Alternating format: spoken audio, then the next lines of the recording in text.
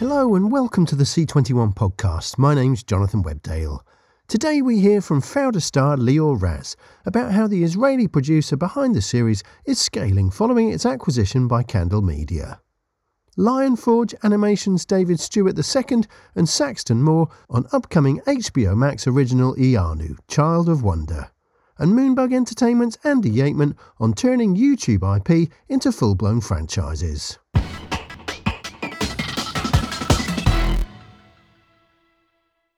Faraway Road Productions, led by Lior Raz and fellow co-founder Avi Issacharoff, is best known for its thriller series Fauda, which recently returned for its fourth season on Netflix. The company was acquired by Kevin Mayer and Tom Stagg's Candle Media a year ago and has rapidly expanded its development pipeline since, from just a couple of projects to around 20, and brought in several new executives to fuel its growth. Raz, who is also one of the main stars in Fauda, spoke with Jordan Pinto about these events, plans to expand Faraway Road beyond its bases in Israel and Los Angeles, and the importance of Israel's public broadcasting system for local drama production, as key player Cannes faces the threat of closure. So a little over a year ago, it was revealed that Candle Media, which is led by Kevin Mayer and Tom Staggs, was acquiring Faraway Road.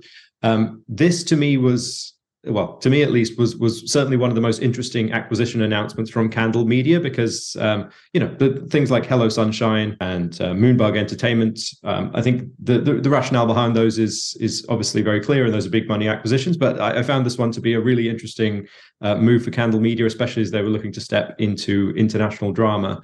Can you tell me a bit about, firstly, how the deal came together, and then secondly, how the additional investment from Candle Media and the support of that entity has kind of allowed Faraway Road to kind of expand its global ambitions? So first of all, you're right. It was a surprise to us as well that we got approached from Kevin and Tom and Candle.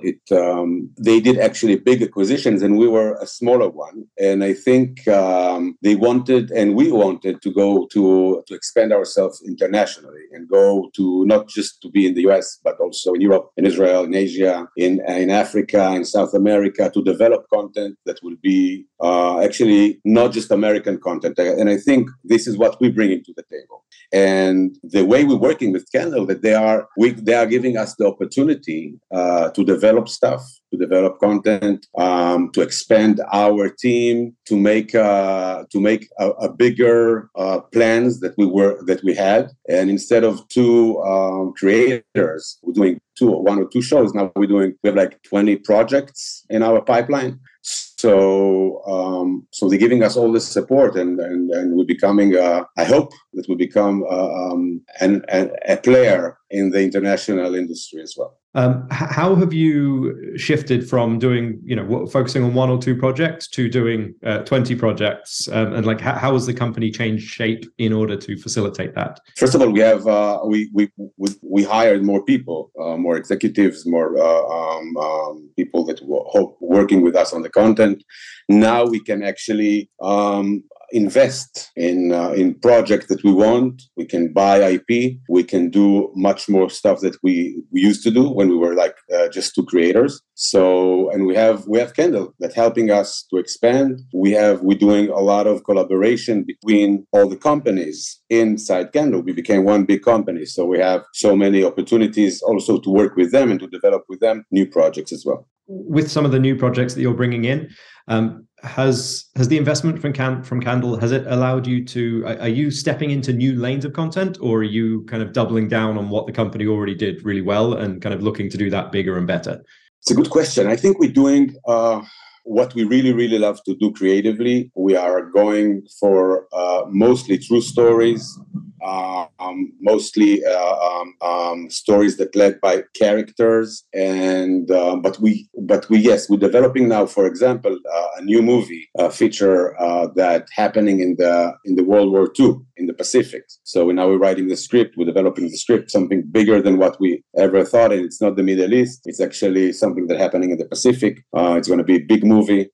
So we're going to many other projects, but also we are still having our DNA of the company that we're going for true stories, real stories. Most of the stories are about identity. We want the audience to feel that he's part of the story and not an observer. This is how we see it. And in terms of where the company is based, obviously it's kind of headquartered, and the kind of nerve center is Israel. But I know there's also an office in LA as well. How is the kind of interconnectivity between Israel and the US and some of the global pieces of the puzzle? How does that fit together now? So we have in our company, of course, people in LA. We have people in Israel. We are now having someone who's in Israel but is in charge of the European market as well. So we have our company is actually all over the place, and we wanted probably in the next future we will open branches in Europe and in Asia, of course. And final question on the development projects. How far along with those 20 projects? How far along are you with some of those? Like, are they at the stage where you're already pitching them, or are you kind of developing them as far as you can before taking them out? No. So first, we have now projects for Showtime that is already in editing. It's about true story, 4 episodes, going to be probably very soon on the screen for Showtime. So we already shot it based on a true story. We have few projects that we're developing with Jerry Bruckheimer, with Spyglass, with Thunder Road. We have a show. We have a movie that we're doing for Netflix that is already we wrote it and it's going to be probably it's in development, but it's for Netflix. It's about a true story that happened between Libya, Africa, Israel, and the US. So this thing we're doing with Chernin. We have another story we're developing, of course, Fauda 5, and that's it. We have few. So and also we have a project that we are we're developing with Apple about story that happening in between France and England in the UK. We have a lot. So it's in so many different stages. Some in development, some after we sold it already. Some of them in production, some of them in editing. Obviously, one of the things we've heard over the past year is that the streamers and the broadcasters are tightening their belts and looking to cut costs a bit. When you look at the scripted marketplace today, and when you're chatting with networks and streamers, are you getting the sense that they are looking to cut costs? Like, it sounds like you have a pretty enormous, it sounds like you have a bigger slate than you've ever had before of projects moving forward. But I suppose a little more broadly than that, are you seeing that talk of belt tightening? Yes, of course. I think we all feel it. But, we coming from Israel and our production, if I'll tell you how much Fauda costs, 12 episodes, everybody that we're telling them about it, they're just laughing. They don't understand how we can produce in such a low cost, such a high tense and action thriller shows. So we have that part of in Far Away that we understand how to produce and to reduce the production cost. So, for example, now we shot in Morocco, so it was less money that the average show that you do you film in the US. So and so we're developing also our opportunities and connection all over Europe, East Europe, Morocco, Jordan, Israel, to give and to actually be able to produce in low cost. And but we feel it from all over, and we are very good in it.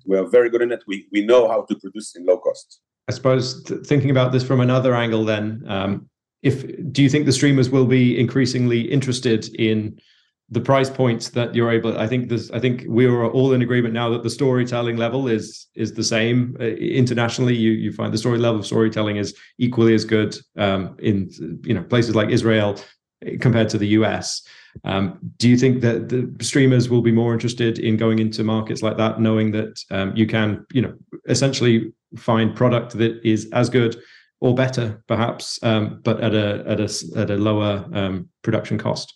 I don't know. I think in the end of the day, everybody wants good story. It doesn't matter where it is, and doesn't matter how you produce it and where you produce it. If it's a good story, and people will watch it, so if you bring a good story with good talents, good directors, good actors. So even though it will be a little bit expensive, I think there is a market for that as well. So if you have a good story, it's a good story. I don't think that for us, we're not writing a script or choosing scripts because of the low cost of the production. We're choosing scripts because they are good scripts, and they are also something that we wanted to do, and we have passion to do that. So we're not thinking about that, about the money and the cost. We're thinking about a good story, good script, and good package. You mentioned earlier that you're kind of in development and working on Fauda season 5, which is obviously, Fauda has clearly been a massive hit for Netflix and received plenty of critical acclaim internationally as well.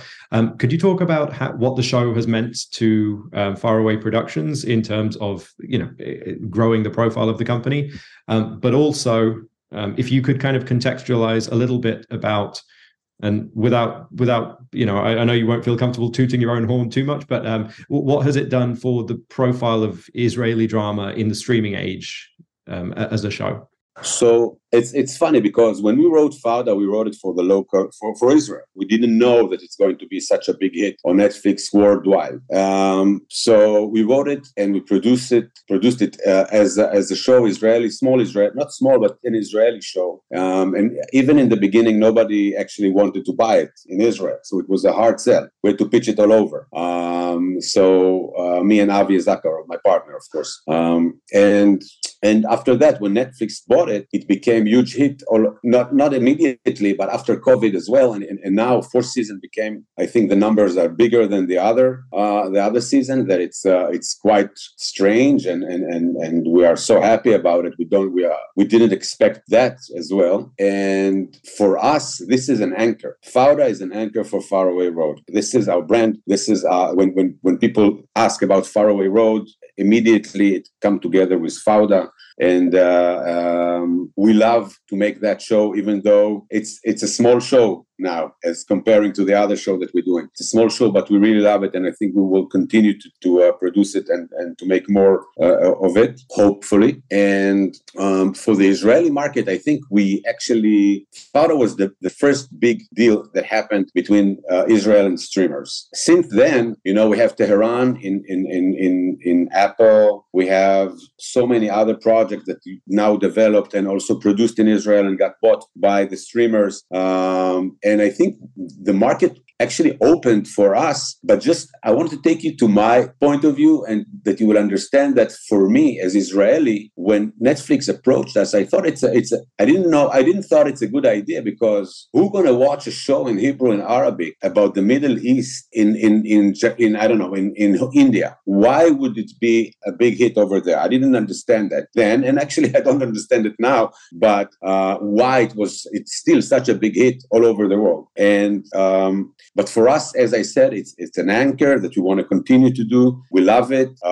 It's like we have another family, Fauda family, that we brought to Faraway and Kendall, and now it's one of the I think part of the platform of Kendall as well. Obviously, as you mentioned there, Fauda was a project that was kind of developed within the Israeli broadcasting network system and then taken to the world. Obviously, the models for everyone have changed, but developing things within your local market is obviously still important. At the moment, do you still look to get projects off the ground with an Israeli broadcaster first, or do you go streamer first, or do you operate somewhere in the middle? It depends on the project. Like, how do you see that? So now it's not just streamers, it's all over. We have so many opportunities now. So it's not just the streamers. We used to have a first look deal with Netflix, so we were obligated to Netflix until a year ago.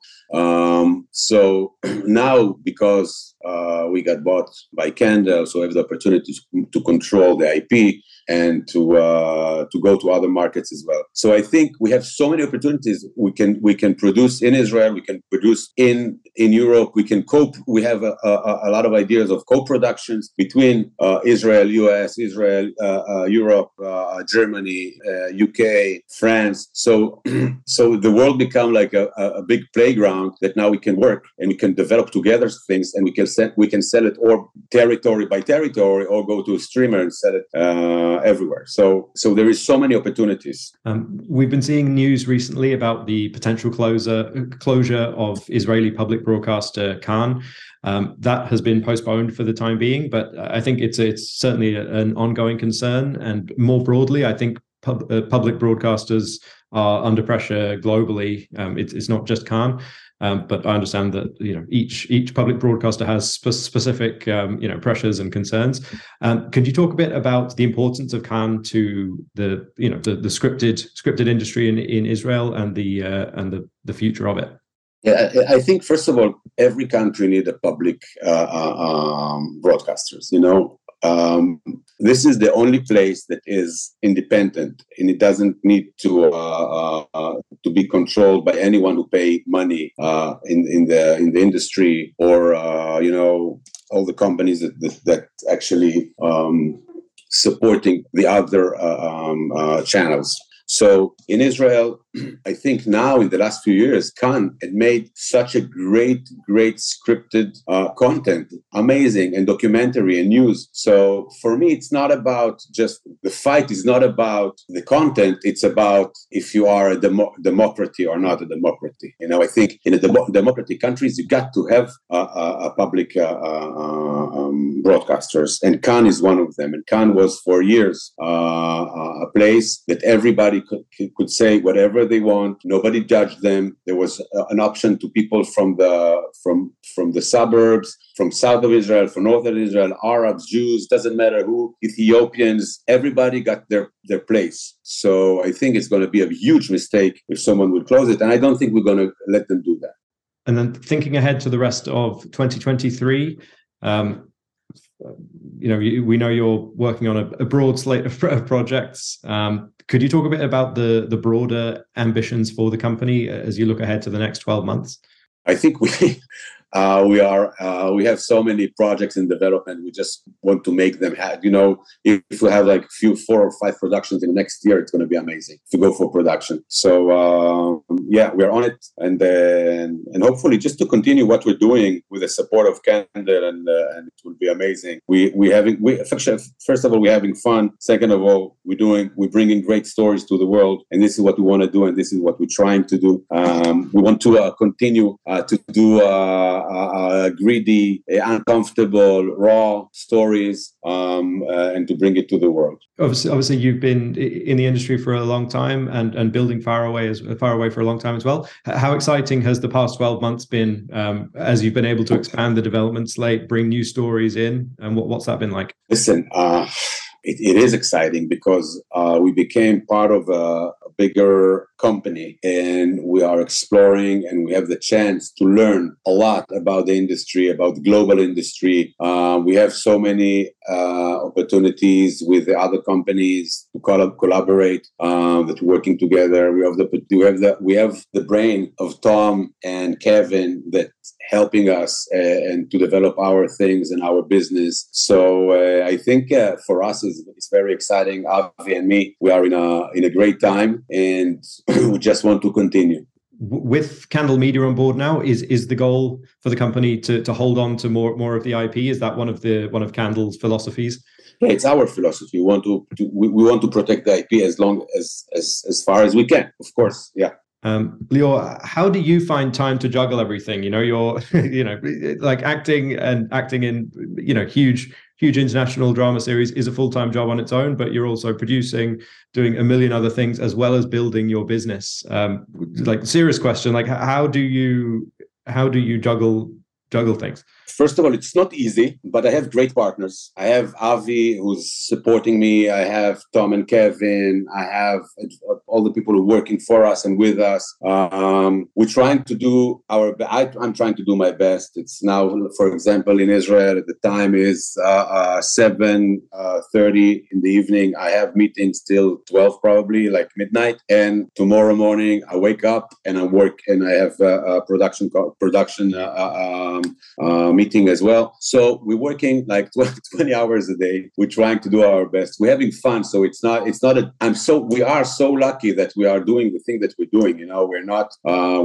We're working, and we're making money from the thing that we really, really, really love to do. And I would do it even if I wouldn't get any money for that. So I'm working in my hobby. So this is why I'm doing it, and I'm enjoying it, and I'm juggling it.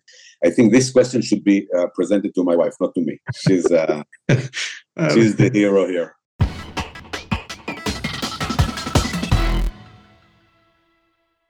Iyanu, Child of Wonder is an animated superhero adventure series set to debut next year on HBO Max, based on the acclaimed Nigerian graphic novel by Roya Akupi. Steeped in Nigerian culture, music and mythology, the project from Lionforge Animation follows a teenage heroine who must uncover the mystery behind her newfound powers to save her people from an ancient curse threatening to destroy humanity. Founded in 2019, Lionforge is one of the only black-owned animation companies in North America. Its prior credits include the Oscar-winning animated short film Hair Love.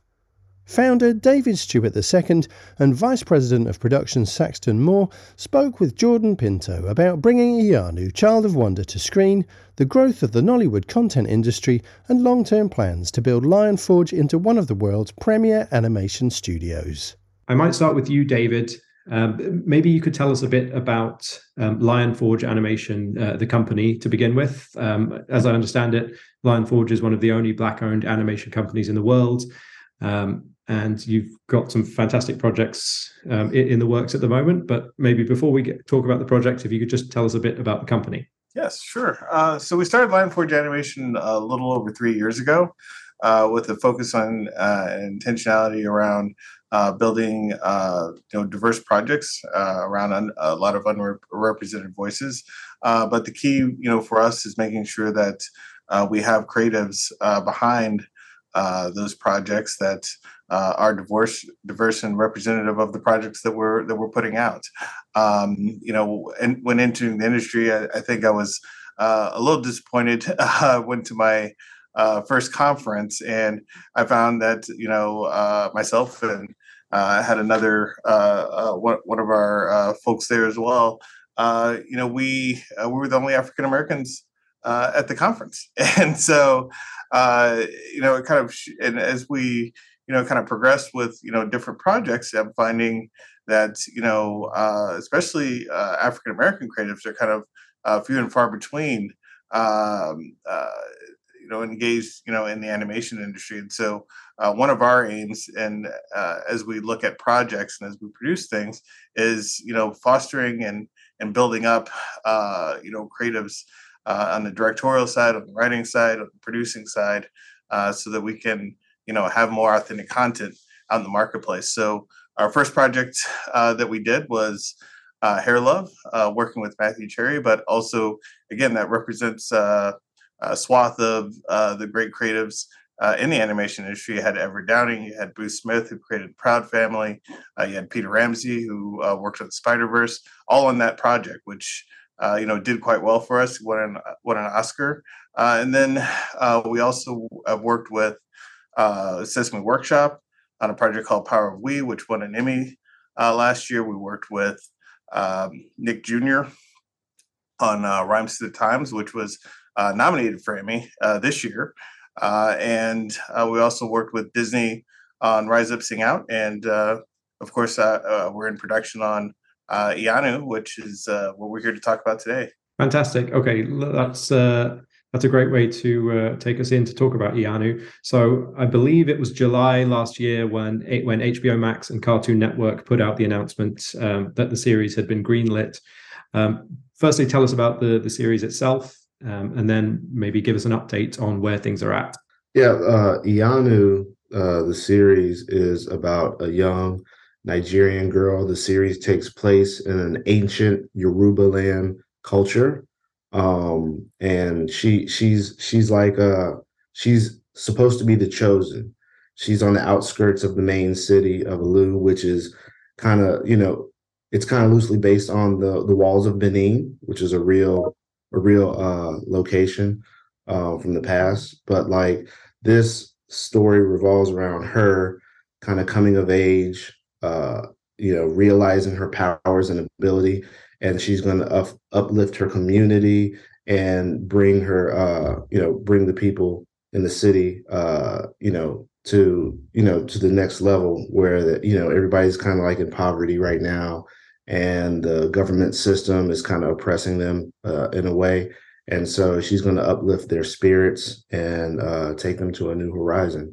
Whereabouts are you today in terms of production? We actually we've done a lot of prepping, and we literally started kicking off pre-production last week, like the first week of January. But we've done a lot of things in preparation beforehand. We've created a style guide booklet, just so that the authenticity is there, because just like Dave mentioned, bringing the authenticity and the diversity behind the project is very important. So we have Nigerian artists, the creator's Nigerian, and we want to make sure the authenticity from the foods to the culture to the patterns, everything is like grounded in reality to an extent. And so that's where we're at right now. We're super excited. We've got the first 2 episodes boarded out. We're in the animatic phase, and we're off to the races. Whereabouts is work primarily taking place on the project? Well, our core team is American based. That's our directors, our showrunner, our writer, even the creator who's on the project as well. We're all based here in the U.S. A lot of our team is sourced out of St. Louis, but we also are working with teams in Korea and Japan and in Argentina as well. I know animated projects can be a bit difficult to work out the timelines, but do you have an idea of when you expect to start delivering episodes and a rough premiere date at this stage? I know it's coming out. Season 1 will be coming out in 2024. Fantastic. One of the unique aspects of this project that I thought I saw when I was reading about it is that it's financed by Lionforge. Maybe you could talk a bit about that. Like, is it entirely financed by you, or are you financing it kind of in partnership with the commissioning entities, HBO Max and Cartoon Network? Yes, we're financing it, and we've been working with Cartoon Network. They've picked up the project primarily in the U.S., and we're seeing what the international distribution outlets are going to look like. But we're firmly back the project. I know in 2022, one of the things we saw a lot of and heard a lot about was talks of cuts across some of the media companies. Was there any concern at any point that this project might not be able to move forward, or does the fact that you are so ingrained in the financing kind of allow you to control the ball, as it were? Well, I think it's a testament to the strength of the project itself. Internally, it's tested extremely well within HBO Max's ecosystem, and it's a priority project for them, and so certainly everybody gets concerned whenever change happens, and certainly. In the back of your mind, you still, kind of wonder, but they've been a great partner with us, and kind of stuck with us, and it's been a priority for them since day one. So we've been excited to, continue on with them. This is clearly an extremely ambitious project. What are your hopes for what the project itself could do upon release? Well, I feel that this project has the legs potentially to be a global franchise, and um, the if you look at kind of the how highly things have come out in Hollywood like Woman King and Black Panther and other things of the like, this fits squarely within that kind of same realm, except it's geared more towards kids and preteens, and it also has a kind of core element that we haven't seen before as well, where we're actually pulling from African Nigerian folklore. A lot of projects in the past just by the nature of the film industry over the last 100 years, you're mainly pulling from European stuff. So how many Viking tales have you seen, and Viking lore have you seen? How many Greek things have you seen, and Greek lore things have you seen? But then you look at kind of African folklore, which is the oldest folklore in the world, and how many projects can you name that have been based or looked at that diaspora? And so I think this is very exciting, and I think we're going to showcase something that the world hasn't seen, but I think that's very timely in how we're rolling this out. And also, we look to inspire young girls, right? Because in this giant wave of superheroes and things like that, little girls seem to be left out. You have like maybe a handful of female superheroes, but this is a young girl who's a heroine to her people and her city. And we hope to inspire young girls with our character, especially in the action adventure space. David, you were talking there about how this project kind of falls squarely into this the kind of same realm of African stories that something like Woman King or Black Panther does as well. But thinking specifically about Nigerian stories and Nigerian folklore, how do you feel this ties into, and how do you hope this could advance and take the Nollywood industry or the Nollywood conversation to a new place, this time in the animation sphere? Yeah, I hope that this project helps. As with anything, you have these core projects that kind of come out and help to, and when I say this, it's kind of legitimizes, I guess, for an audience to and welcomes the men in a way.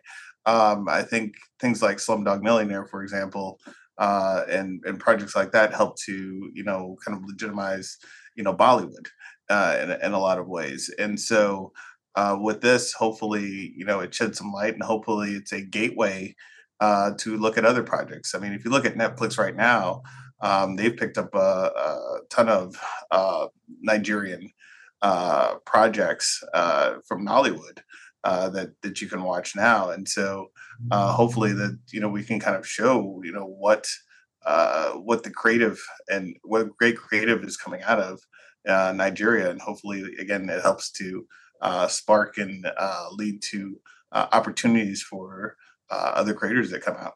In terms of animated series, have there been any other Nigerian series or worlds set in the world of Nigerian folklore that you can point to, or do you feel this will be one of the first? I think it would be definitely one of the first. I mean, there's a lot of projects in production and things like that, but I think this Iyanu is definitely going to be one of the first of its kind, for sure. When thinking about the franchise piece of the puzzle, and I know it's early days, we're still a year away from the from the project itself, or from the animated project debuting. But how do you see the Iyanu world being built out, and what other mediums do you potentially see it being in? I mean, we're building an expansive world, just like the Marvel universe and things like that. And if you check out Iyanu and through Dark Horse Comics, you'll be able to see how expansive the story is, right? So starts off in her city, but you have within our series, there's going to be some episodic movies that's a prequel to the time of Ianu, right? And so we're world building, right? And the hopes is that this thing is going to last several seasons beyond the first two that will be coming out on Cartoon Network. So we're world building, and there's a lot of characters. Sometimes I'm reading the script and I'm like, there's too many characters, we got to cut back. But we're world building. There's a lot of unique characters that people, once they see them, are going to grow to love. And there's also opportunity for spinoffs, just like any other franchise.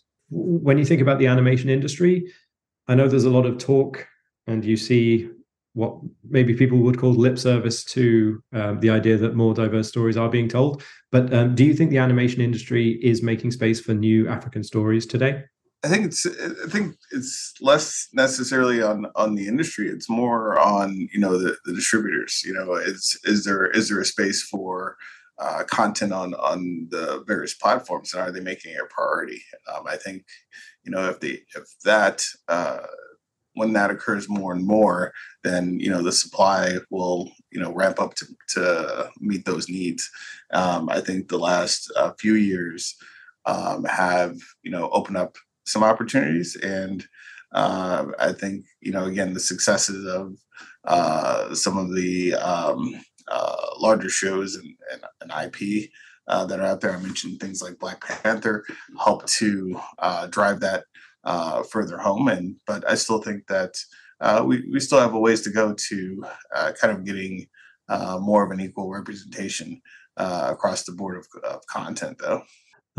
David, when you see reports about streamers cutting back on budget or cutting back on the number of projects, do you fear that the projects or that projects from diverse creators might be some of the first ones to be cut? Or maybe I'm being a little too cynical, but is that a fear, or is that is that a concern? I think it remains to be seen. I think part of the calculus is success, and I think we've proven in general, especially over the last 4 years, that diverse projects are highly successful. And so hopefully in that calculus that if they're cutting the projects, they're taking that into account, and taking into account that they have to service all audiences too. So if you just cut the diverse projects, you're going to cut a portion of your audience off as well. And so again, every company has to make their own decision, but I guess it's kind of a wait and see. And when they make those decisions, as consumers, we have to vote as well with our dollars and wallets, and who we're going to support. That is in turn supporting creativity that's representative of us as well. Is the Lion Forge financing model quite unique in that it's rare that I see a story from a production company or an animation studio that says that the studio is the one financing the project? Is that something you see often from your own perch, or is it quite a unique setup you have? Well, I think we're kind of a unique company in a lot of different ways. Whether it's financing, how we're set up, how we drive creative. We're kind of in a lot of ways a mini, large studio, and so one of the things that we're focused on right now is building scale. Projects like Ianu help us to build scale, and so our trajectory and our hope and vision is to be every bit as big as the DreamWorks of the world. And so we're starting with where we are right now, and hopefully in the next 3 to 5 years you'll see us scale up pretty significantly. Without giving too much away, what are some of the other ways that you're intent or hoping to build scale? Well, some of that is under wraps right now. We will be having some announcements, some pretty interesting announcements over the next few weeks, even. some things that we're working on, but I would say, our trajectory is going to, is going quite well. And again, Yanu is kind of that big step forward for us.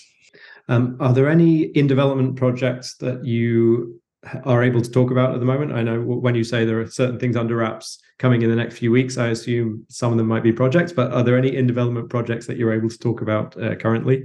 Well, one that was announced was the Cedella Marley project with Marley and the Family Band, where Cedella, who's the daughter of Bob Marley, had written a children's book, and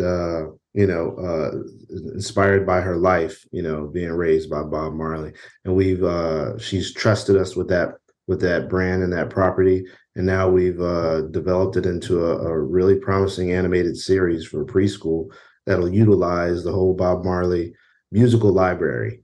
So we're bringing that heart and soul and message of love and family to kids everywhere through this upcoming project.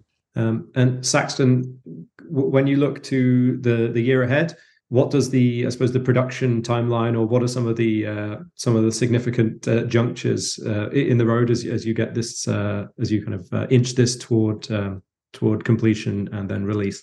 We have 2 seasons, right, for Yanu, and right now the first season is in production, where we're right on schedule. We have a super talented team, and that's how we're able to stick to such a really tight deadline.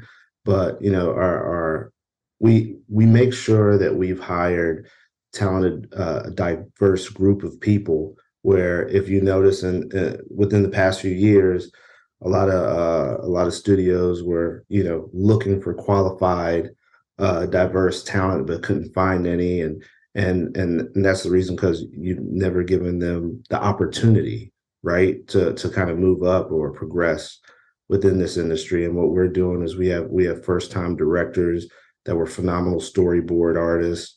We have Nigerian artists that came on to help with the design and everything. So there's a super talented people who have gone above and beyond up to this point. Is what's going to keep us on schedule and keep things going, and it's going to be a beautiful piece of work, and we're excited for everybody to see it. And David, when you think about Lion Forge in 10 or 15 years, and I know this is a really long-term question, what do you see, when you dream really big, what are some of the goals for the company, and what kind of position would you like to see it occupy in the industry in a decade's time or a decade and a half? Well, I'd like us to be the premier animation studio, the place where, when we put out a project, people, know what kind of quality and storytelling that they're going to get. In a lot of ways, it's a mixture of, I think, Studio Ghibli in some ways, and kind of mixture as well of Pixar and DreamWorks. So that's where I kind of see us going forward.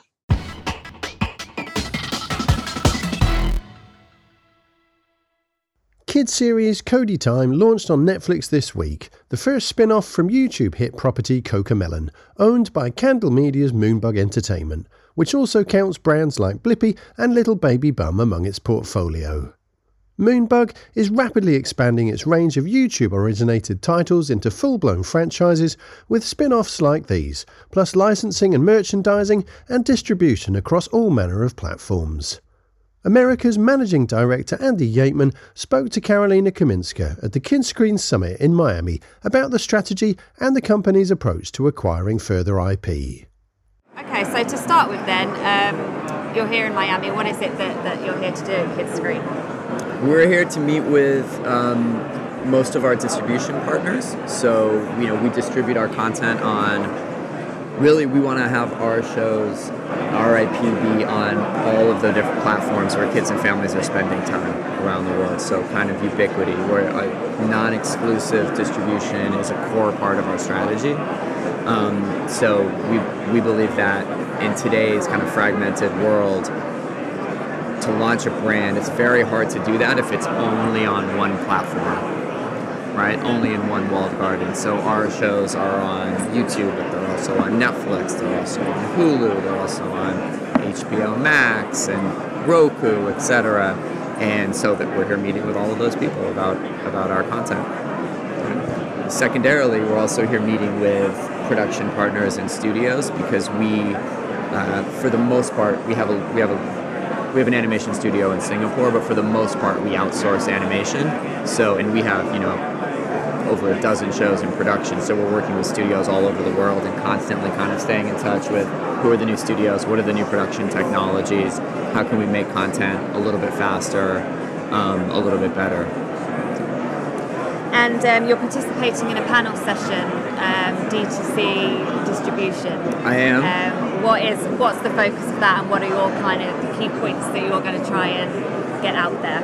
Yeah, so I think the focus is different actually for different panelists, because I think D2C can mean different things for different people. But for us, it primarily is the fact that we have our YouTube audience, and we have hundreds of YouTube channels, so we have a direct relationship where we're in charge of the programming. We decide what goes up.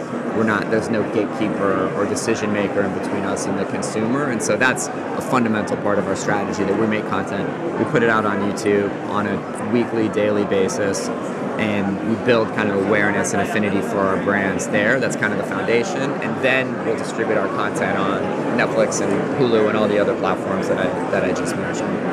Okay. And so you have this catalogue of hit IPs. Can you talk about your strategy when it comes to acquiring those IPs? Yeah, so we've done 13 acquisitions so far, which means we've looked at about 100 that, usually more times than not, they fall through for whatever reason, for one reason or another. So we're constantly talking to different IP owners and different creators. I am meeting with a couple here as well.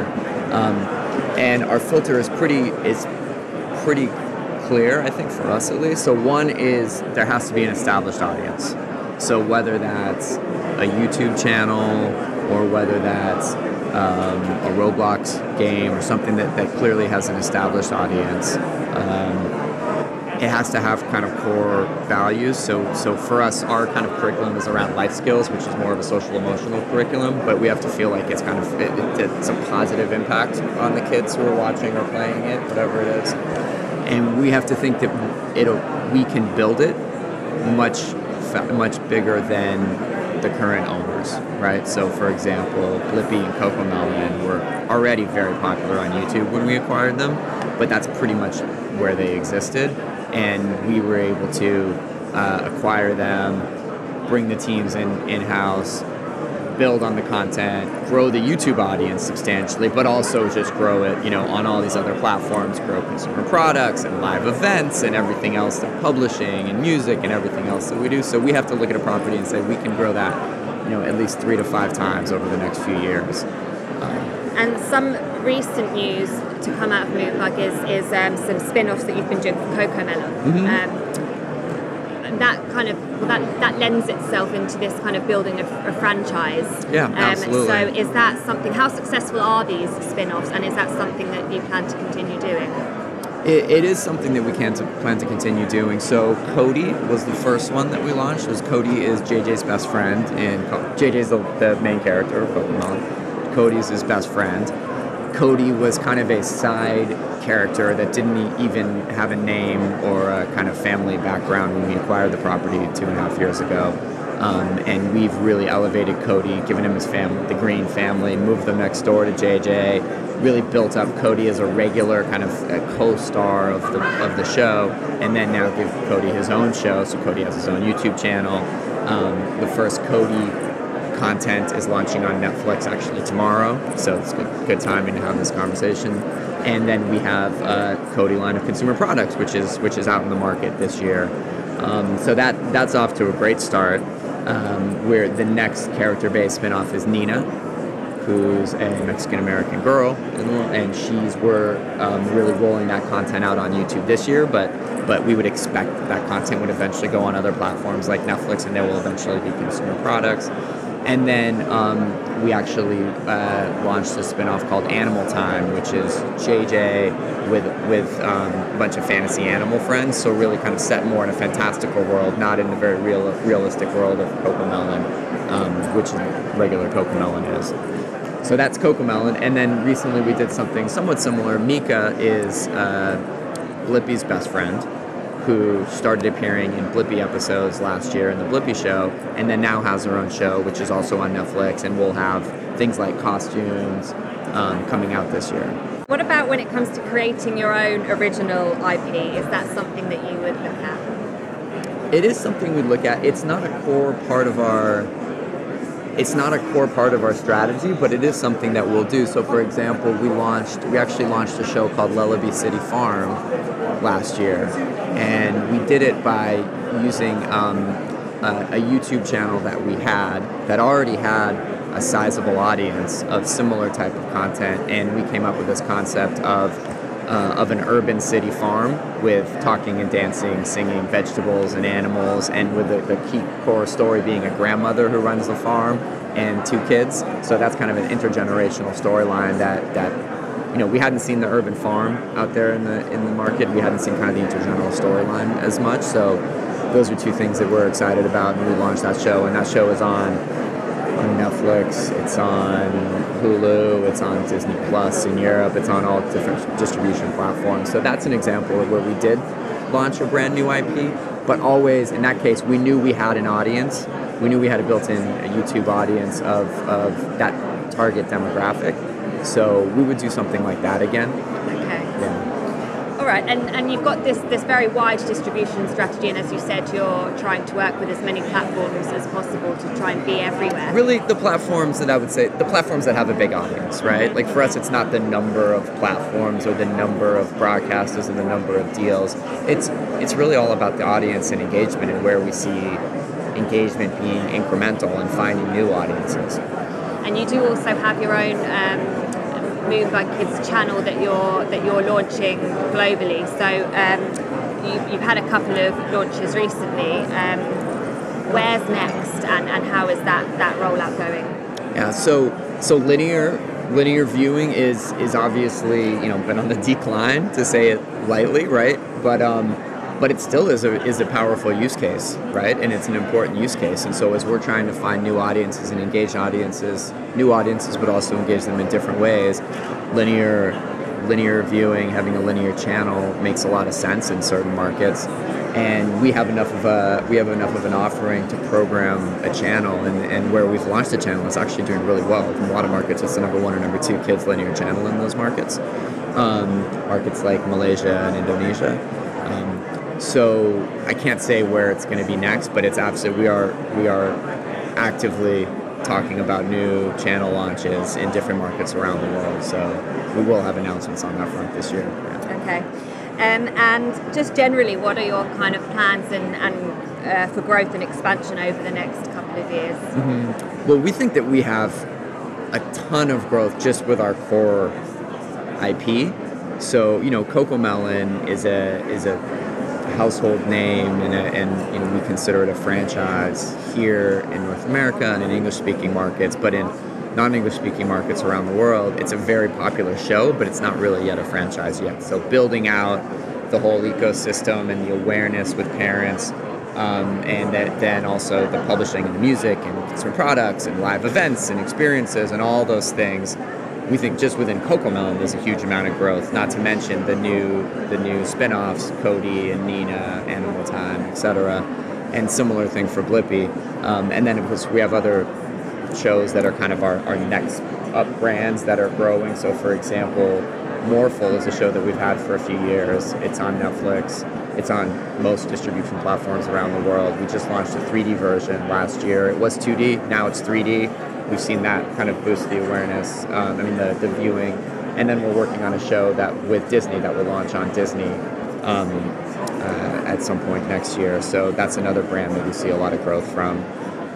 And then look, an area that we've just dipped our toes in so far is gaming. So we launched a Nintendo Switch Cocomelon game called Play with JJ as like our first experiment in the gaming space. But that's a place that we're spending a lot more attention on. So, I would imagine we're going to be doing more on that front. That's quite interesting. So do you foresee gaming being quite a big priority in the future? Because, children are spending so much time gaming, and I think it's too soon to tell or make any announcements there yet. But to your point, if you look at how kids engage with how they spend their entertainment time, their leisure time, gaming is a big part of it.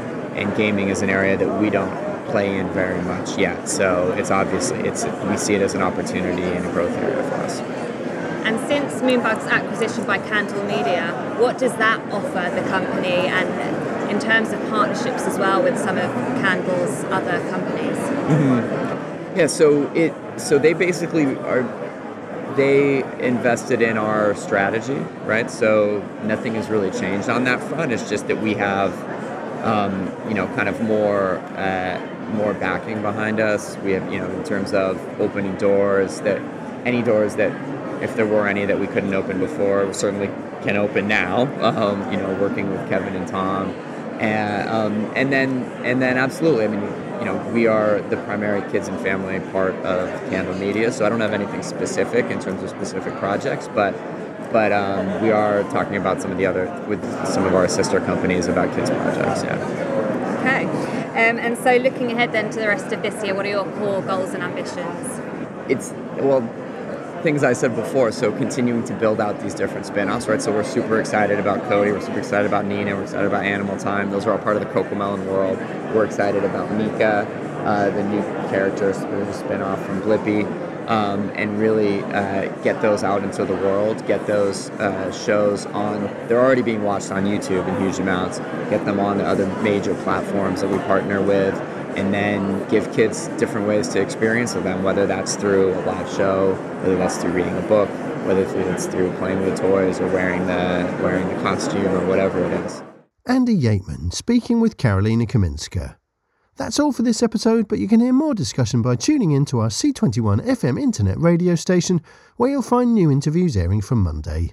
The podcast will be back next Friday. In the meantime, stay up to date with all the latest international TV industry news and views by following C21 online on mobile and social media. My name's Jonathan Webdale. Thanks for listening.